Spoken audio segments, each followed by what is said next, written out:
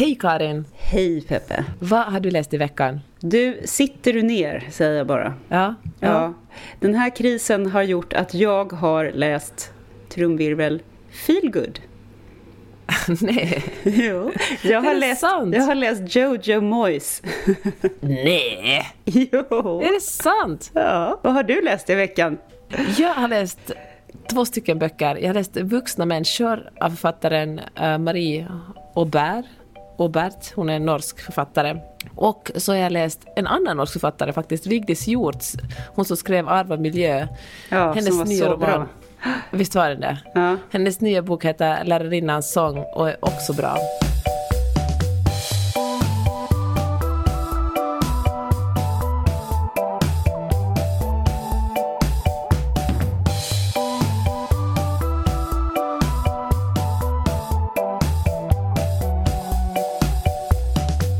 Men hör du, jag vill höra om Jojo Moyes och Feel Good. Det här är det som man uttalar det? Säger man Moyes?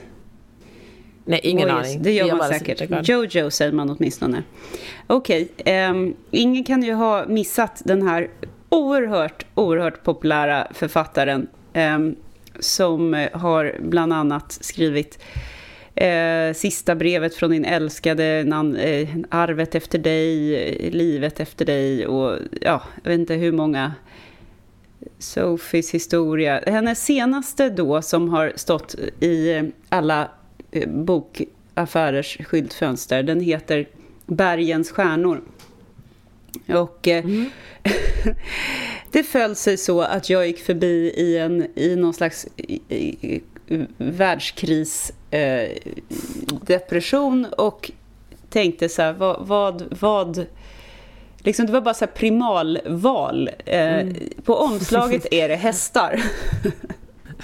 Otroligt bra förklarat. Jag köper allt. Ja. Primalval och omslaget var det hästar. Ja. Det är ju helt, vem kunde inte falla för ett sånt val? Det är så som ett litet barn sträcker sig efter en röd jordgubbe. Ungefär sådär. Den typen av handling gjorde att det fick bli Jojo Moyes. Och så tänkte jag att vill jag läsa något påskekrim? Nej, det vill jag inte. Vill jag läsa någon dystopi? Absolut inte. Vill jag läsa någon sån här faktaspäckad bok som jag brukar gilla? Nej, för att det orkar inte min hjärna. Det här är ju en så nära liksom, vad ska man säga, smågodis man kan komma lite litterärt. Och ibland så är det bara smågodis man vill ha och då duger liksom ingenting annat. Eller hur? Vill man inte ha någon fin choklad eller någon chips eller något, utan man vill ha det där jäkla smågodis.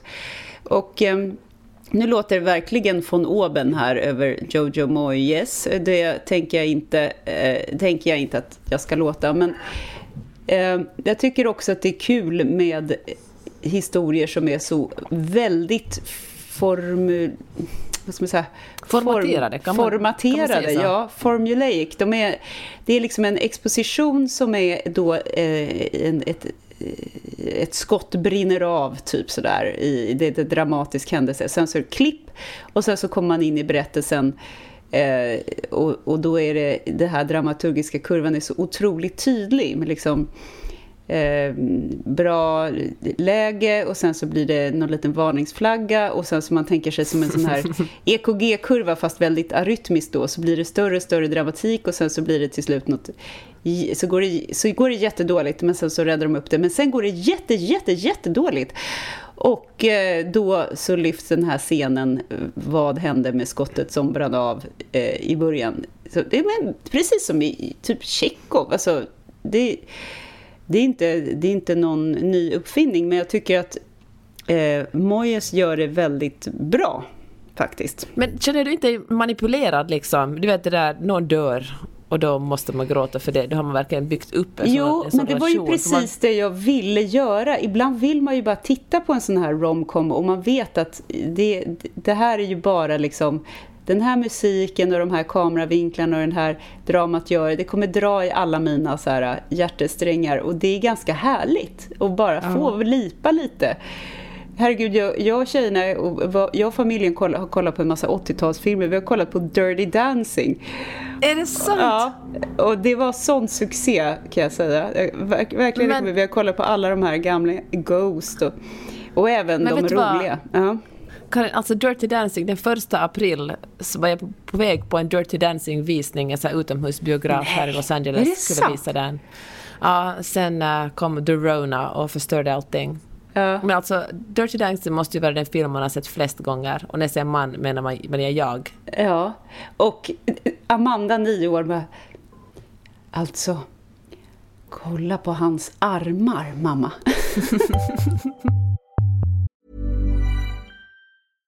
Hiring for your small business? If you're not looking for professionals on LinkedIn, you're looking in the wrong place. That's like looking for your car keys in a fish tank. LinkedIn helps you hire professionals you can't find anywhere else, even those who aren't actively searching for a new job but might be open to the perfect role. In a given month, over 70% of LinkedIn users don't even visit other leading job sites. So start looking in the right place. With LinkedIn, you can hire professionals like a professional. Post your free job on linkedin.com/achieve today. There's never been a faster or easier way to start your weight loss journey than with PlushCare. PlushCare accepts most insurance plans and gives you online access to board-certified physicians who can prescribe FDA-approved weight loss medications like Wegovy and Zepbound for those who qualify. Take charge of your health and speak with a board-certified physician about a weight loss plan that's right for you. Get started today at plushcare.com/weightloss. That's plushcare.com/weightloss. plushcare.com/weightloss. Åter till Jojo, det är lite samma sak då, kan jag tycka, med de här hennes, nu har inte jag i och för sig så himla bra koll på hennes övriga författarskap, men om vi då diskuterar den här Bergens stjärnor,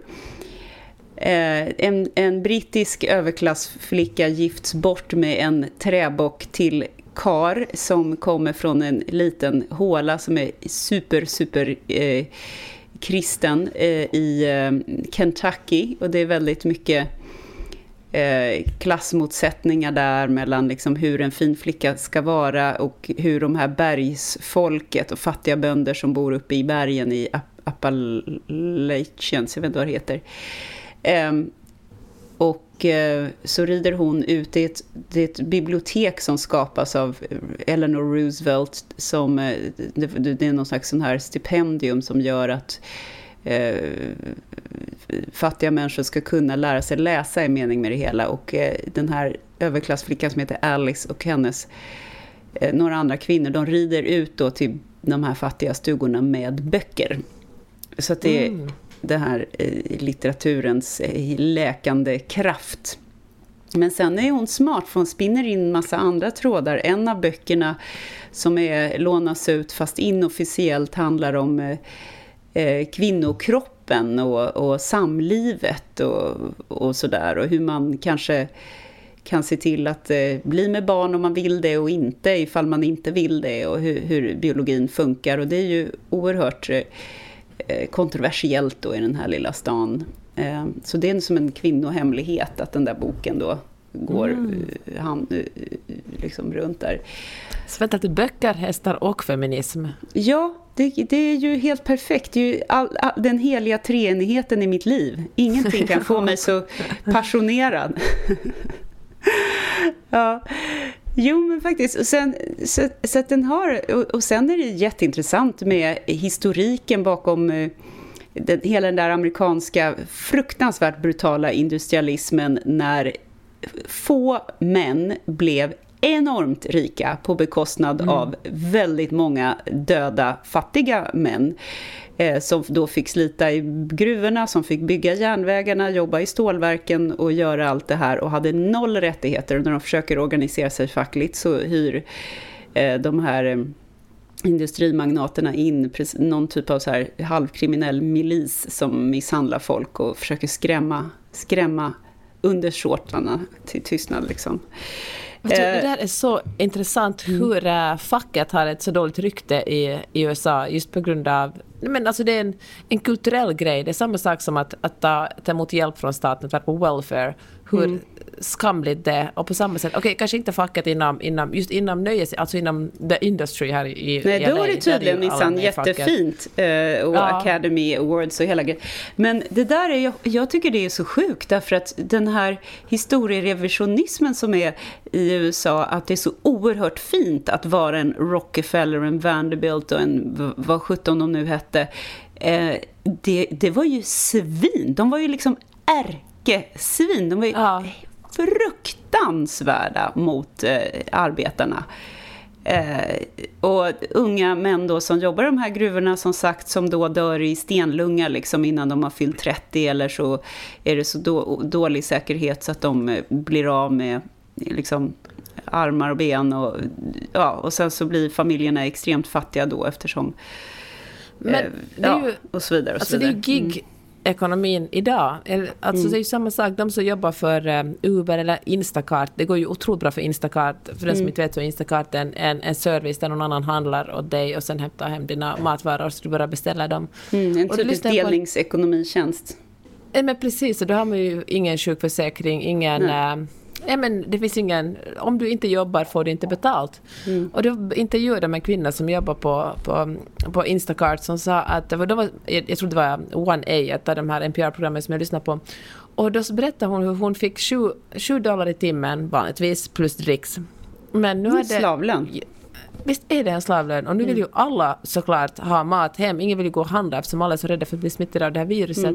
Så då har hon extra mycket jobb, och de har ju inte hjälpt till med att köpa liksom, någon slags skydd som handskar eller ansiktsmasker eller någonting, utan hon är bara tvungen att utsätta sig för alla potentiella faror i mataffärerna. Det här är liksom en kvinna som är över 60 och tydligen hade hand om vårdnadshavare för sitt autistiska barnbarn. Men det var så tragiskt.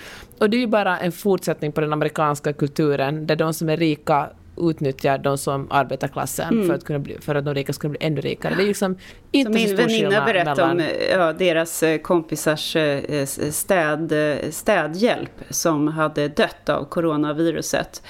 Ja, så tråkigt tyckte de då att jag ska inte säga vad hon hette, men att hon hade ju underliggande sjukdomar, och hon var ju inte kanske så försiktig.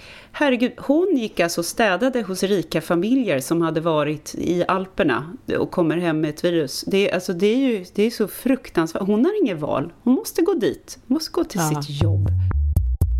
Jag tycker i alla fall att det var en stor behållning av den här boken. Och sen måste jag säga att det var en stor behållning också att det är så här härlig kärlekshistoria med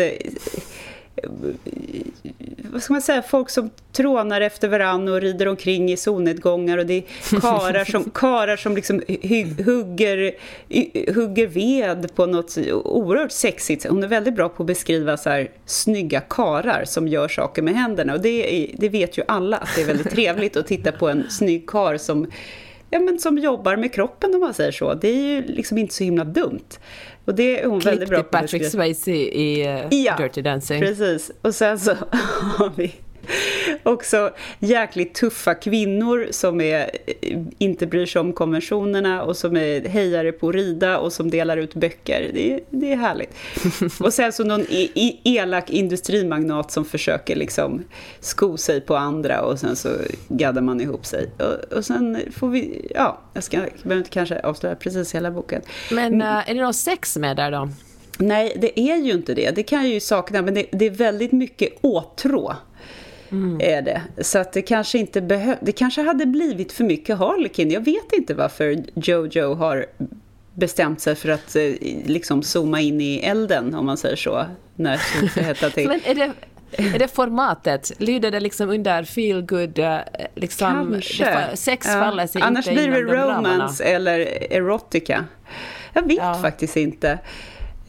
Men å andra sidan är hon ju väldigt bra på att gestalta den här förtätade stämningen när man verkligen längtar efter någon, och bara att liksom nudda den personens hand är som en sån, ja men den här tonårskärleken, fast det är ju inte tonåringar i det här fallet, men hon är bra på att få en att minnas det, höll jag på att säga. Nu låter jag lastgammal. Jag menar inte att man kan bli precis så där bortkollrad i vuxen ålder, naturligtvis. Det var bara det att det var eventuellt ett tag sedan. Men och hur härligt det är när man blir så där psykotiskt intresserad av någon och tycker att titta på vederbörande när han, vad vet jag, spelar piano eller kanske hugger ved eller lagar mat eller bara går, tycker man är så här ren poesi, han eller hon ska jag säga. Ja. Det är ju häftigt när det sker. Men alltså, jag måste erkänna, när du sa att du hade läst den kände jag verkligen liksom, alltså jag kände usch. Men nu är jag lite sugen på att läsa den. Jag vill läsa om någon som är sådär nyförälskad. Ja, och det är här, just i den här, vi spekulerade ju om vad är coronalitteraturen of choice. Och jag trodde ju då att inte feel good, men nu när jag väl gav den chans så tänkte jag det här är helt rätt, därför att vad är det vi vill känna? Vi vill känna hopp och kärlek mellan människor och kampen mellan det goda och det onda, höll jag på att säga, i samhället. Och the good guys, redbara människor som hjälper varandra genom nöden, med typ Lilla huset på prärien liksom. Det är ju sånt som det mår man ju faktiskt bra av. Sen vet ju jag att det här är en påhittad historia. Men världen just nu ser inte ut så här. Det finns inga bergens stjärnor. Gud, vilken töntig titel för övrigt. Det är verkligen titeln för minus. Men, så det får minus. Jag ska bara också säga, vad skulle du fråga? Nej, men jag tänkte säga att det kanske är just det förutsägbara som vi vill ha i de här tiderna av osäkerhet. Därför kanske också det här är ju liksom som deckare, på samma sätt formaterat som deckare, fast de är kärlek istället för mord. Och då liksom vill man gå in i en historia med alla liksom författaren och läsaren skriver på ett kontrakt där båda vet ungefär, inte detaljerat hur det kommer att sluta, men liksom på det stora hela hur det kommer att sluta. Och det är så skönt att ha en sån trygghet just nu. Ja, kontraktet är ju det här att den rena, sanna kärleken är den som vinner. Det är ju så det är i feel good och romance, och i krim så är det att mordgåtan blir löst. Så vi vet det. Och sen så kan det ju också, ibland kan det ju vara fruktansvärt sorgligt att någon går bort då, eller så här, men på något sätt så slutar det ändå med någon slags förening liksom. Så det skulle ju aldrig vara en tragedi. Jag tror inte bergens stjärnor skulle kunna flyga ifall den slutar med och sen dog alla hästarna och de coola kvinnorna och de snygga yxhuggande männen och ja, så var ett vidrigt virus. Ja, usch. Men nu ska jag säga det som jag inte kanske tycker är så kul, och det är ju att det är ett väldigt ytligt språk. Det är inte så det är rätt mycket klichéer, det är rätt mycket upprepningar. Det är liksom någon som står med rynkad panna och så 3 meningar neråt så är det någon som står med rynkad panna igen, om du förstår vad jag menar. Jag förstår verkligen. Och det trodde jag kanske inte riktigt. Men å andra sidan så förlåter man det där, för att historien tuggar på. Det händer saker hela tiden. Och det är rätt liksom snabba klipp mellan allt det här som händer. Det är ju också lite skönt när man sätter sig liksom i en vagn, stänger liksom, som på ett nöjesfält. Man sätter sig i en vagn och sen åker man vidare. Ja, och det är ju den här brittiska berättartraditionen som på något sätt som jag brukar störa mig så oändligt mycket på. Det här lite dickensianska som... Jag läste någon annan bok förra året tror jag som jag liksom gjorde mig lustig över, för att det är så här... Och på tebrickan stod 4 koppar. En var grön. Alltså det är så himla mycket beskrivande, det är så himla mycket inredning. Och sen är den här lite så här vad kallas det? Detach-tonen är lite så här som att det är någon som läser den här sagan för en. Så jag tänkte så här, men då lyssnar jag på den då istället. Och sen eftersom det är en sån bästsäljarbok potentiellt då, så eftersom det är Jojo, så har ju förlaget förstås valt en jätteduktig uppläsare. En av de här poppis, jag minns faktiskt inte vem det var just nu, men Så det kan jag rekommendera att lyssna på den också. Det gör jag ju nästan alltid, men just den här visar sig funka rätt bra. Då stör man sig inte lika mycket på de här flosklerna, för att de liksom passerar förbi. Det är ju inte så att man spolar tillbaka och lyssnar på igen att den där människan rynkade pannan för 111:e gången. Liksom. Förstår du? Jag förstår precis vad du menar. Men hör du, kommer det här att bli en inkörsport till feelgood-litteraturen för dig? Ja. Det är bara det vi kommer att tala om på podden. Sen kommer jag börja så här punda romance-grejer och bara... Nej, jag tror faktiskt inte det. Därför att jag tror att jag kommer vara ganska mätt på det här. Hästar, litteratur och coola kvinnor till trots, så kommer jag vara rätt nöjd med det här. Redan nu börjar jag nästan längta efter något så här motgift i form av någon fransk existentialist eller någonting sånt där. Men just nu så var det väldigt bra. En typisk sån här hundpromenadsbok som en bra podd. Det är liksom en kompis som får följa med i öronen. Det är bra. Ja, jag är i alla fall glad att du läste den. Det vi ska göra den här podden, testa olika genrer och inte bara snöa in oss på det som vi vet att vi kommer att gilla.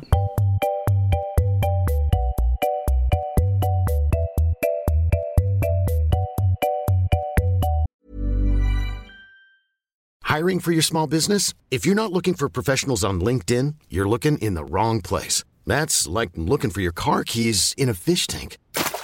LinkedIn helps you hire professionals you can't find anywhere else, even those who aren't actively searching for a new job but might be open to the perfect role. In a given month, over 70% of LinkedIn users don't even visit other leading job sites. So start looking in the right place. With LinkedIn, you can hire professionals like a professional. Post your free job on linkedin.com/achieve today. Hey, it's Ryan Reynolds, and I'm here with Keith, co-star of my upcoming film, If, only in theaters May 17th. Do you want to tell people the big news? All right, I'll do it. Sign up now and you'll get unlimited for $15 a month and 6 months of Paramount Plus Essential Plan on us. MintMobile.com/switch. Upfront payment of $45 equivalent to $15 per month. Unlimited over 40 gigabytes per month. Face lower speeds. Videos at 480p. Active Mint customers by 531.24 get 6 months of Paramount Plus Essential Plan. Auto renews after 6 months. Offer ends May 31st, 2024. Separate Paramount Plus registration required. Terms and conditions apply if rated PG. There's never been a faster or easier way to start your weight loss journey than with PlushCare. PlushCare accepts most insurance plans and gives you online access to board-certified physicians who can prescribe FDA-approved weight loss medications like Wegovy and Zepbound for those who qualify. Take charge of your health and speak with a board-certified physician about a weight loss plan that's right for you. Get started today at plushcare.com/weightloss. That's plushcare.com/weightloss. plushcare.com/weightloss. Vad har du läst nu då? Berätta, jag vet ju vad du har läst, men berätta om böckerna. Jag vill börja med Vuxna människor, som handlar om det handlar liksom om stora systern i en familj. Hon är 40 och hon åker till familjens sommarhus någonstans vid en fjord i Norge, där hennes lilla syster med man och styvdotter redan är. Och lite senare kommer mamman med sin pojkvän. Kan man ha pojkvän när man fyller 65? Hennes pojkvän eller sambo. Hennes partner. Hennes partner. Och huvudpersonen är då som sagt är 40, är singel och vill väldigt gärna ha barn, men har liksom aldrig haft tur i kärlek. Hon har varit den duktiga flickan, gjort allting rätt på alla sätt. Hon har liksom aldrig haft någon slags tonårsutbrott, och hon har aldrig varit besvärlig. Hon har verkligen gått ner den här någon slags blandning mellan duktig flicka och the cool girl.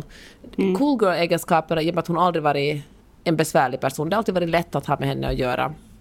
Men ju äldre hon har blivit, desto mer börjar hon känna att nu är det min tur. Jag har gjort allting rätt och liksom spela enligt alla spelregler. Och varför får jag inte en man och ett barn då? Och så kommer hon till en sommarstugan, och så visar det sig att hennes lilla syster är gravid.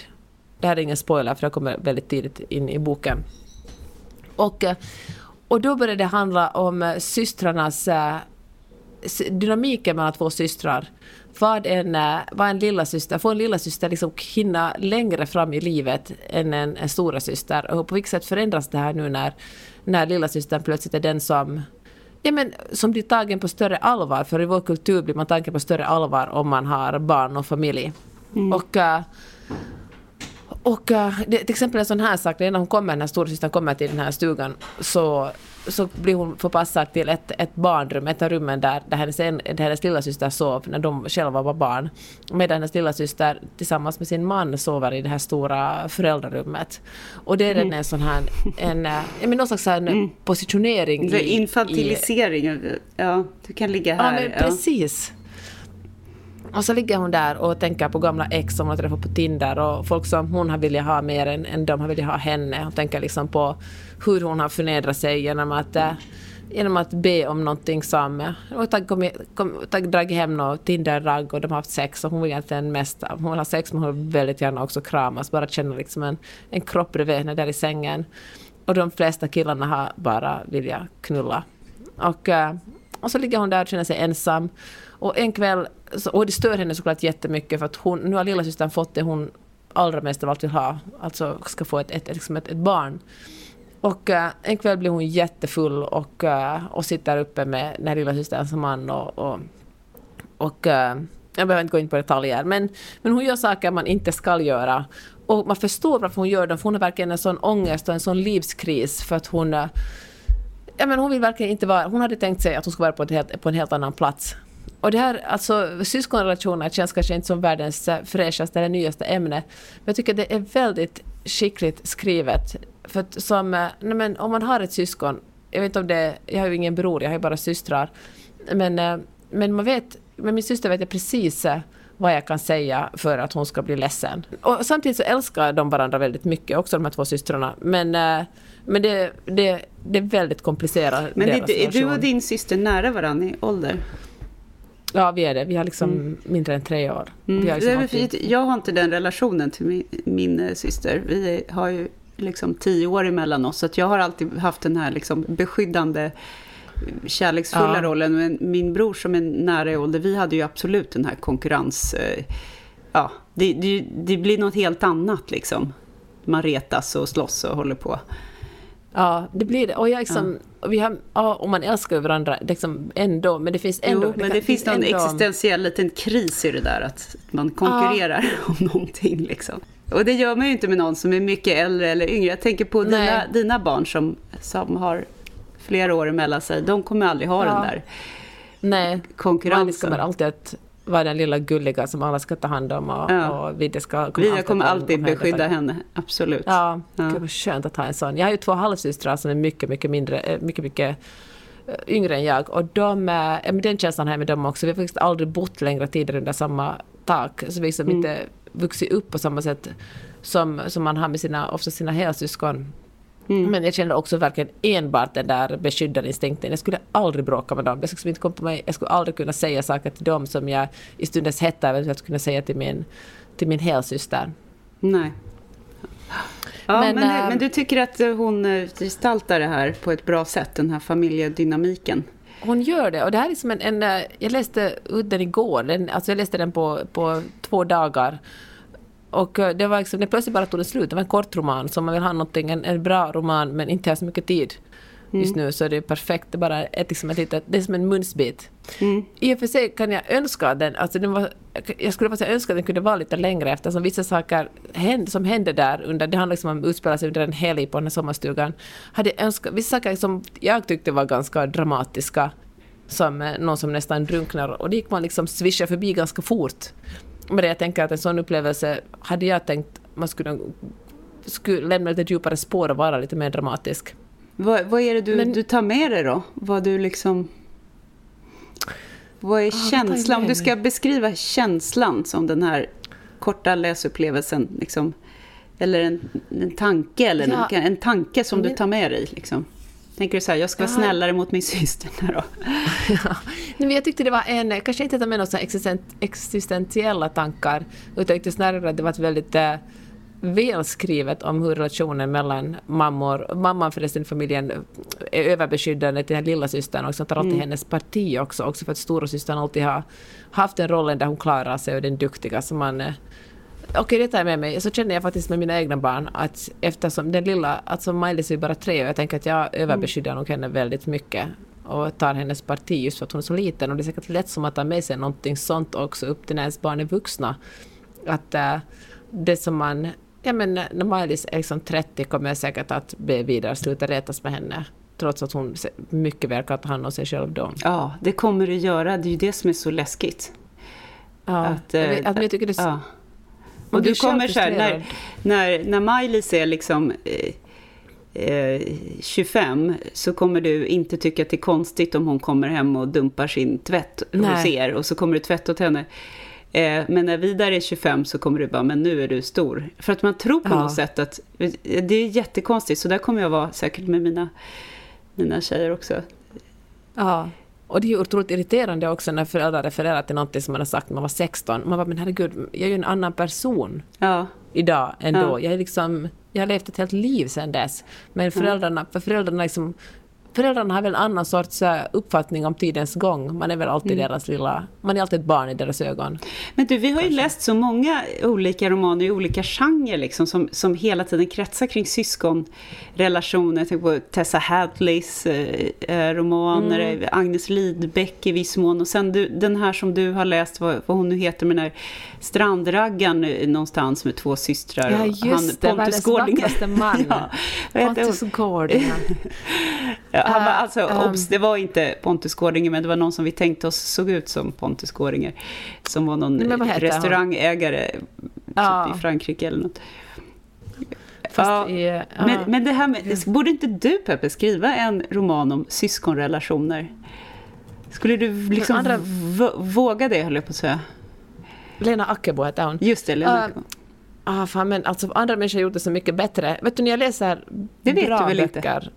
Nej, men jag just nu har ett så dåligt skriva självförtroende. Jag fick faktiskt ett stipendium för att skriva en roman. Jag fick det igår. Men nu har jag fick du? Grattis! Gud vad roligt. Från vem? Ja, men, från Taike heter det, en sån myndighet i Finland. Jag tror det ligger under inrikesministeriet eller kulturministeriet. Wow. Ja, superkul.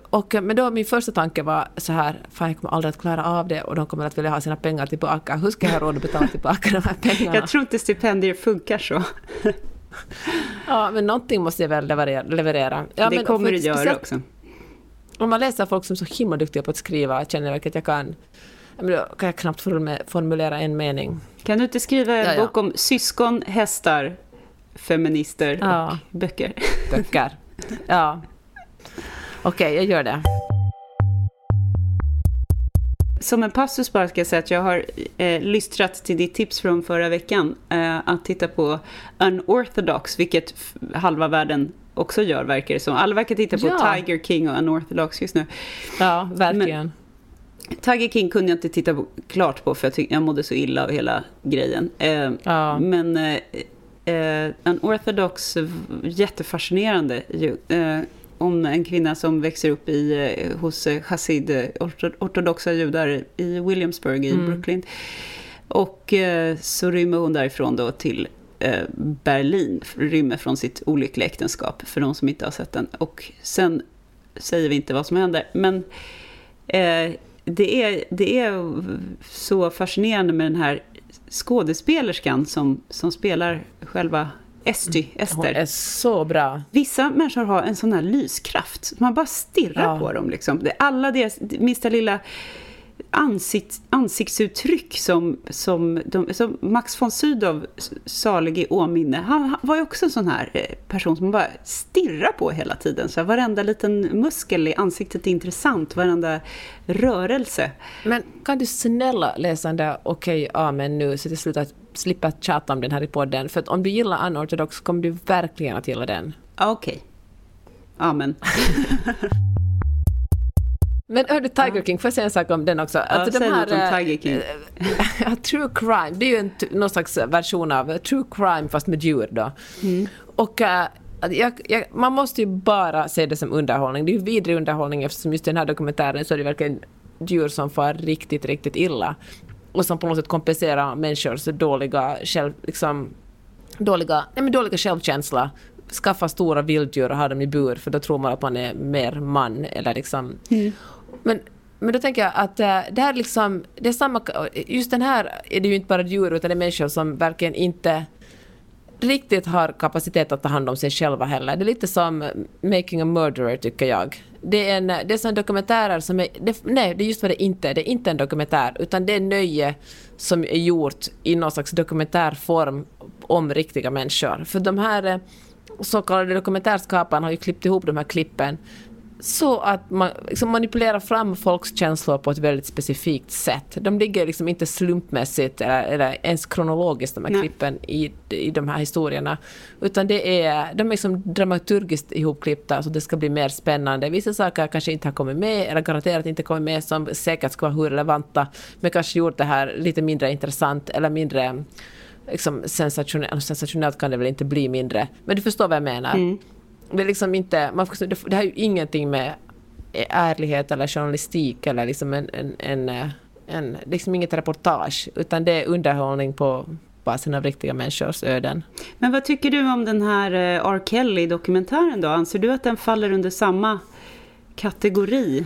Det tycker ju i alla fall dess belackare, att den är så tendensiöst ihopsatt och så vidare. För jag uppfattade den som balanserade väl fel ord, men jag tycker inte att den var så där snaskigt klippt liksom. Nej, men jag tycker fast, nej, inte jag heller. Alltså jag tycker det var ju mest, grundade sig väldigt mycket på intervjuer med överlevare. Den heter ju liksom Surviving R. Kelly på den liksom ursprungsversionen. Jag vet inte, heter den bara R. Kelly på svenska eller överlevarna kanske eller sånt. Ja, eller om den heter samma. Men det känns som, nej, jag håller verkligen med. Samma sak gäller, tycker jag, Michael Jackson-dokumentären, vad heter Leaving Neverland. Jag tycker också att den är alltså det kan ju vara att det är jag själv som på något sätt har valt sidor, därför tycker jag att den verkar sanningsenlig. Men jag tycker att den är mycket mer journalistiskt gjord än de andra dokumentärerna. Det är liksom de kanske också det är också baserat sig också på intervjuer, men jag tycker också människorna som intervjuas i både Making a Murderer och i den här Tiger King är ju folk som är alltså neddrogade och desperata och liksom det är människor som verkligen inte mår bra. Jag tycker liksom att det är därför också som jag inte klarar av att titta på. Man såg ju att vissa av de här människorna är ju påtända under intervjun liksom av tunga opiater. Det syns ju, nu är inte jag någon expert. Precis. Men till och med för mig är det extremt tydligt. Det är ju skärvor av människor som sitter där. Ja. Och det känns så exploativt liksom, att exploaterande att ha kameran rullandes och sen så tar man de bitarna när den här personen då säger något som man är nöjd med. Ja, men verkligen zoomar in på att han har bara liksom 3 tänder kvar i munnen för att han har liksom gjort så mycket meth i sina dagar. Det är liksom inte, det blir så förutsägbart hur man vill att tittaren ska, alltså man känner sig manipulerad som tittare. Så här ska du reagera på den här scenen, så här ska du känna på den här scenen. Nu kommer det en vändning och nu har vi klippt ihop den här så du är chockad över vad du tyckte tidigare, för nu ska du tycka något helt annat. Jag tycker det är oetiskt. Däremot säger jag att den här, du har inte sett den, men en av de andra männen som verkar vad ska smartare kanske fullt att säga, men jag säger det ändå, heter Doc någonting, så är de omkring på en elefant och hade ett harem av kvinnor. Ja, jag tycker att det är alltså en bra liksom, en seriös dokumentär på honom skulle vara mycket intressantare, för han verkar på något sätt han har makt och pengar och är fortfarande ett ärkesvin, men han är liksom ingen missbrukare och störd på ett annat sätt kanske. Ja, men jag tycker också, men vi har ju talat om tidigare också på det med överhuvudtaget true crime, det finns säkert något jättebra true crime också, men jag tycker att det är liksom bara att ta ett steg längre, att människor på något sätt behöver någonting. Så det är som med kanske med porr också, det måste liksom bli grövre och grövre hela tiden för att man ska kunna ta det på allvar och verkligen känna någonting, och att true crime är liksom ett steg längre från de fiktiva morden och de fiktiva händelserna. Det känns lite mer, nu har vi mord, nu har vi stora katter, nu har vi knark, nu har vi homosexualitet, och det är riktiga människor. Det här är inte, det är liksom, det är inte ens hitta på National Enquirer eller vad heter. Det är äckligt. Det är signifikativt också att Donald Trumps son Don Jr.'s reaktion när han tittade på den här var alltså, I've been binging Tiger King. I didn't know you could buy a tiger for $2,000.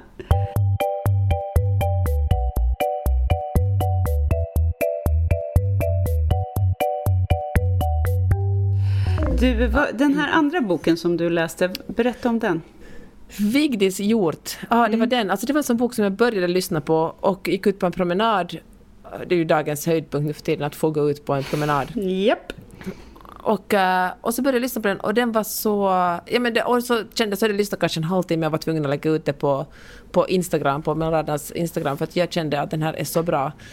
Nu har jag vet inte läst sluten ännu, så det kan ju vara att den blir jättedålig mot slutet, men än så länge vill jag verkligen rekommendera den. Alltså Vigdis Hjort, lärarinnans sång. Det handlar om en 57 år gammal lärarinna. Hon föreläser på ett universitet för dramaturgi. Alltså det är blivande skådespelare som hon föreläser för. Och de är första årets elever eller studenter som hon har, och hon talar mycket om Bertolt Brecht. Och kaukasiska kritcirkeln. Ja, men verkligen. Jag tänkte att det här kommer du att gå igång på faktiskt när jag kände redan nu att det var spännande. Ja, det spratt till i dig. Och hon talar mycket om hur hon ska, medan hon föreläser så talar hon om hur man ska leva sitt liv och berättar historia som Bertolt Brecht har skrivit och liksom funderar på och hur man kan dramatisera dem och hur hon vill få studenterna engagerade genom att tänka över sina egna liv och på så sätt bli bättre skådespelare för att kunna känna liksom riktigt äkta känslor. Och det här påverkar henne själv eftersom hon också är tvungen att börja tänka över sitt eget medelklassliv kring vad är rätt, hur god ska en människa vara och hur mycket ska man offra av de medelklassprivilegier som man har för att på riktigt vara en god människa. Att varje morgon när hon går för att föreläsa så går hon och köper en sojalatte med kontanter, och de småpengar som blir över ger hon åt en tiggare som sitter utanför skolan och tiggar. Och då känner hon sig som en lite bättre människa, trots att det egentligen är noll uppoffring för henne. Och hon bor i hon är singel, hon har en dotter som doktorerar någon annanstans, och hon har ett väldigt bra liv, och hon har liksom kommit över ett ganska fint hus som hon köpte för att hon trodde att ägaren hade dött, och så blev det staden som auktionerade ut det, som verkar för ett vrakpris. Och på väg till skolan går hon också förbi en uteliggare som plötsligt ändå börjar prata med henne. Och först ignorerar hon honom och tycker bara det är obehagligt, men när hon passerar honom så kommer det småningom fram att han bodde i det huset förr. Och sen gick allt, sen en dag förlorade han allting liksom, och nu bor hon i hans hus och han är hemlös, och då börjar hon tänka kring det här att vad är det rätta att göra? Hon bor i ett stort hus, skulle inte allra bästa vara att hon ska hjälpa en medmänniska och typ låta honom flytta in? Och så tänker hon vidare och tar som exempel någon kyrkoherde som under 2015, den här flyktingkrisen, lät en familj tälta i sin trädgård. Och hur tidningarna skrev om det, och den här kyrkoherden liksom var en så god människa som öppnade sitt hem för de främmande människorna och lät dem tälta på hans gräsmatta. Men så skrev hon att vad hände sen, att det är en sak att göra det, men när man plötsligt ska dela badrum med en massa främmande människor, och de här människorna kanske står i ens kök på morgonen och kollar in i kylskåpet, hur länge orkar man på någonting, och liksom den goda människan, den goda moderna medelklassmänniskan, hur långt sträcker ens godhet när det verkligen påverkar ens vardag i praktiken? Och det är ju väldigt brechtianskt, den typen av funderingar. Hur lever man ett gott liv när det är så mycket ondska i världen? Hur är man god och hur långt? Liksom, det är ju rätt coolt att hon på något sätt speglar det här temat. Ja, men det är så intressant tycker jag. Alltså det sugs verkligen med, för då börjar jag också tänka på hur god är jag egentligen som människa här i min och hur god är jag som uppoffrar mig och inte åker till mitt sommarställe över påsken? Är det liksom... Ja, men precis. Du vet, man vågar knappt säga det, för det känns så patetiskt. Och ändå finns det folk som tycker att det är en för stor uppoffring. Självklart ska de åka skidor. Självklart ska de åka till Gotland och klippa gräset. För annars blir gräset för långt. Och exakt. Du vet. Det handlar ju också om att man alltid är hjälte i sitt eget liv. Man spelar ju alltid huvudrollen i sitt eget liv, och hjälten är ju alltid god. Så det finns ju alltid en förklaring till varför man det finns inget annat alternativ för än att åka till Gotland, för att man varken måste vara där eller vad man nu än gör, liksom, inte låta någon använda ens toalett eftersom det finns förklaringar. Okej, men vet du vad? Inte nog med detta. Det kommer en person in i hon heter Lotte, den här lärarinnan. Det är en ung student, han är äldre än de studenter hon undervisar, men han är bara drygt 30, hon är 57, och han gör en dokumentär, han går på liksom dokumentärfilmslinjen på samma skola, och han gör en dokumentär om hur lärarna jobbar, både när de föreläser men också privat. Och han börjar följa henne liksom, och visar ett intresse för henne som gör att hon är tvungen att hon blir liksom lite intresserad av honom tillbaka, och det gör att hon börjar se sig själv ur ett annat perspektiv. Hon är plötsligt mycket medveten om sig själv och börjar tänka, hur ska jag... Du vet, man är lite förälskad och intresserad av någon, blir plötsligt medveten om exakt hur man ser ut, när man förrustar till av skratt och när man inte gör det. Just det, hur man sitter. Håller i ett glas. Ja. Och då liksom, han heter Tage Bast, och han beskrivs alltid som Tage Bast med för- och efternamn i den här boken. Och Tage Bast påverkar honom enormt mycket, och man vet inte, är han verkligen intresserad av henne? När jag började läsa, jag som inte läser ut den ännu, men när jag började läsa tänkte jag på att det här liksom för jag gillar ju verkligen historia med lite äldre damer och yngre män. Jag tycker att det finns alldeles för få av dem i verkligheten och i litteraturen. Och för jag tänkte jag som en parentes också, skulle jag handla om en 57-årig man och en 32-årig kvinna som blir kära varandra och inleder den relation, skulle ingen höja ett ögonbryn. Men skulle det vara det motsatta, så blir det genast lite konstigt och speciellt. Och, du vet den här Therese Boman, tror jag, Aftonland, som jag läste för inte så länge sedan. Det var ju också lite på samma tema. En professor på universitetet, och sen så är det en av hennes doktorandstudenter som liksom börjar flirta med henne, och hur det utvecklar sig. Sen utvecklade det sig inte så bra, men den var också väldigt intressant. Hon sitter i sin lägenhet på Södermalm kanske. Jag kommer ihåg att hon har bombiga tapeter och vill ha ett barn, men också den här hur som kvinna hon och även det låter lite så med Lotta, att man värjer sig från att kapitulera inför det, att liksom ens värde definieras som ens egen värde. Jag definierar mitt egen värde ut efter om jag är åtrådd av av en man, om man nu är hetero, och att det är så. Det är något liksom patetiskt i det, fast det är ju liksom nästan omöjligt att inte känna så i vissa lägen i livet. Det här med att varför är det viktigt hur jag sitter just nu då? Jag vet inte, jag kanske förklarar det här jätteluddigt, men jag tycker att det är... Nej, det gör det inte alls. Jag förstår precis, det är den där bekräftelsen som man lever efter. Ja, och det här framgångsrika intellektuella äldre kvinnor då, så kommer det någon yngre kille, och plötsligt så är det så här, och nu blev det här viktigt, och så människor som har levt så mycket i tanken. Och i den här Therese Boman-boken så har huvudpersonen en älskare som inte är akademiker. Hon tycker att det är liksom lite jobbigt i början på något sätt, att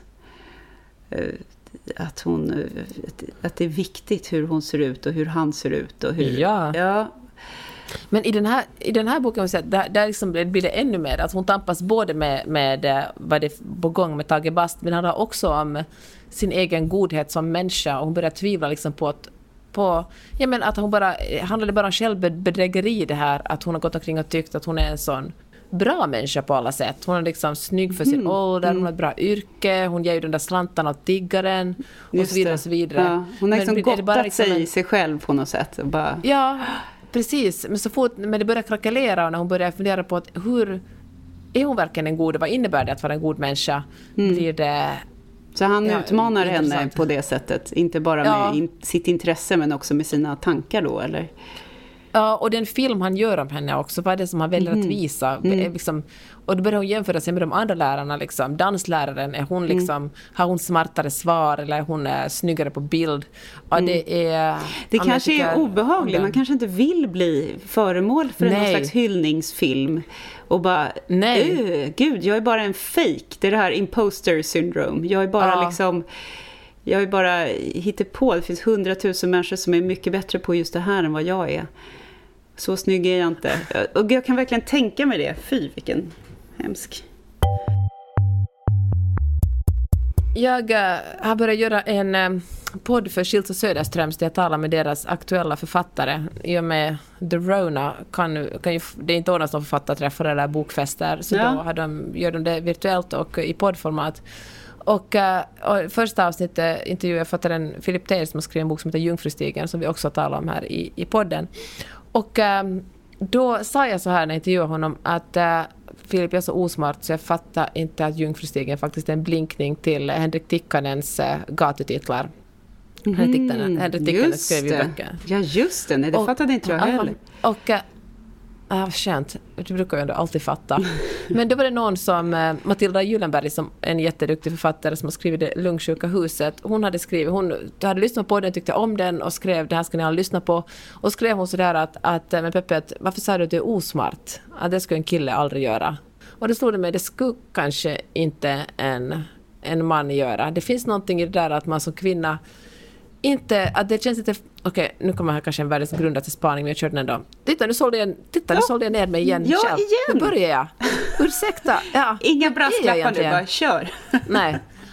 Att man beskriver sig själv som förminskar sig själv, kallar sig själv liten eller istället för att säga så här är det, säger man skulle det eventuellt kunna vara så här.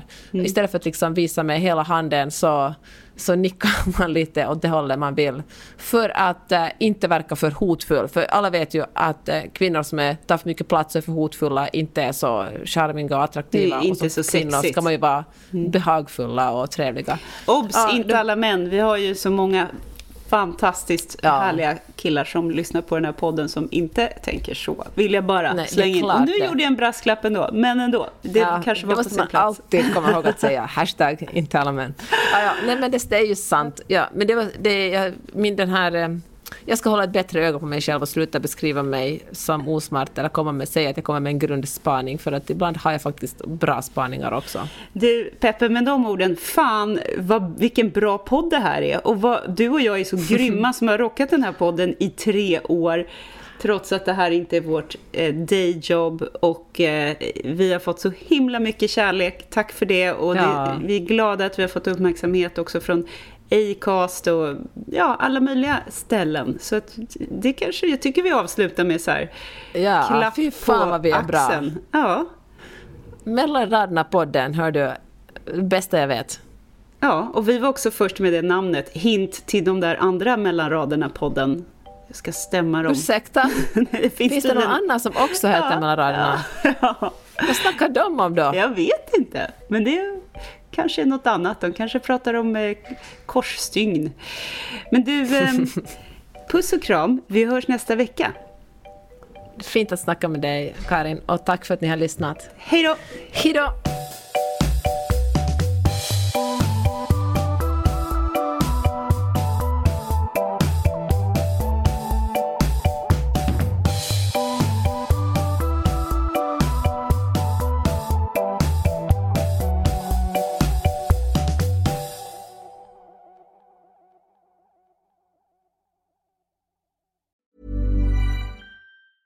Ever catch yourself eating the same flavorless dinner 3 days in a row?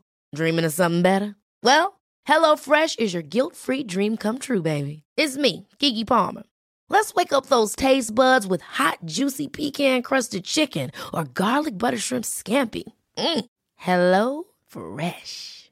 Stop dreaming of all the delicious possibilities and dig in at HelloFresh.com. Let's get this dinner party started.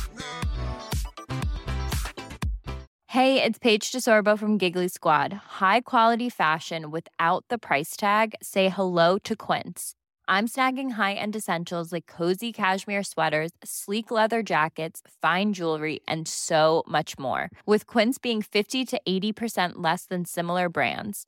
And they partner with factories that prioritize safe, ethical, and responsible manufacturing. I love that. Luxury quality within reach. Go to quince.com/style to get free shipping and 365-day returns on your next order. Quince.com/style.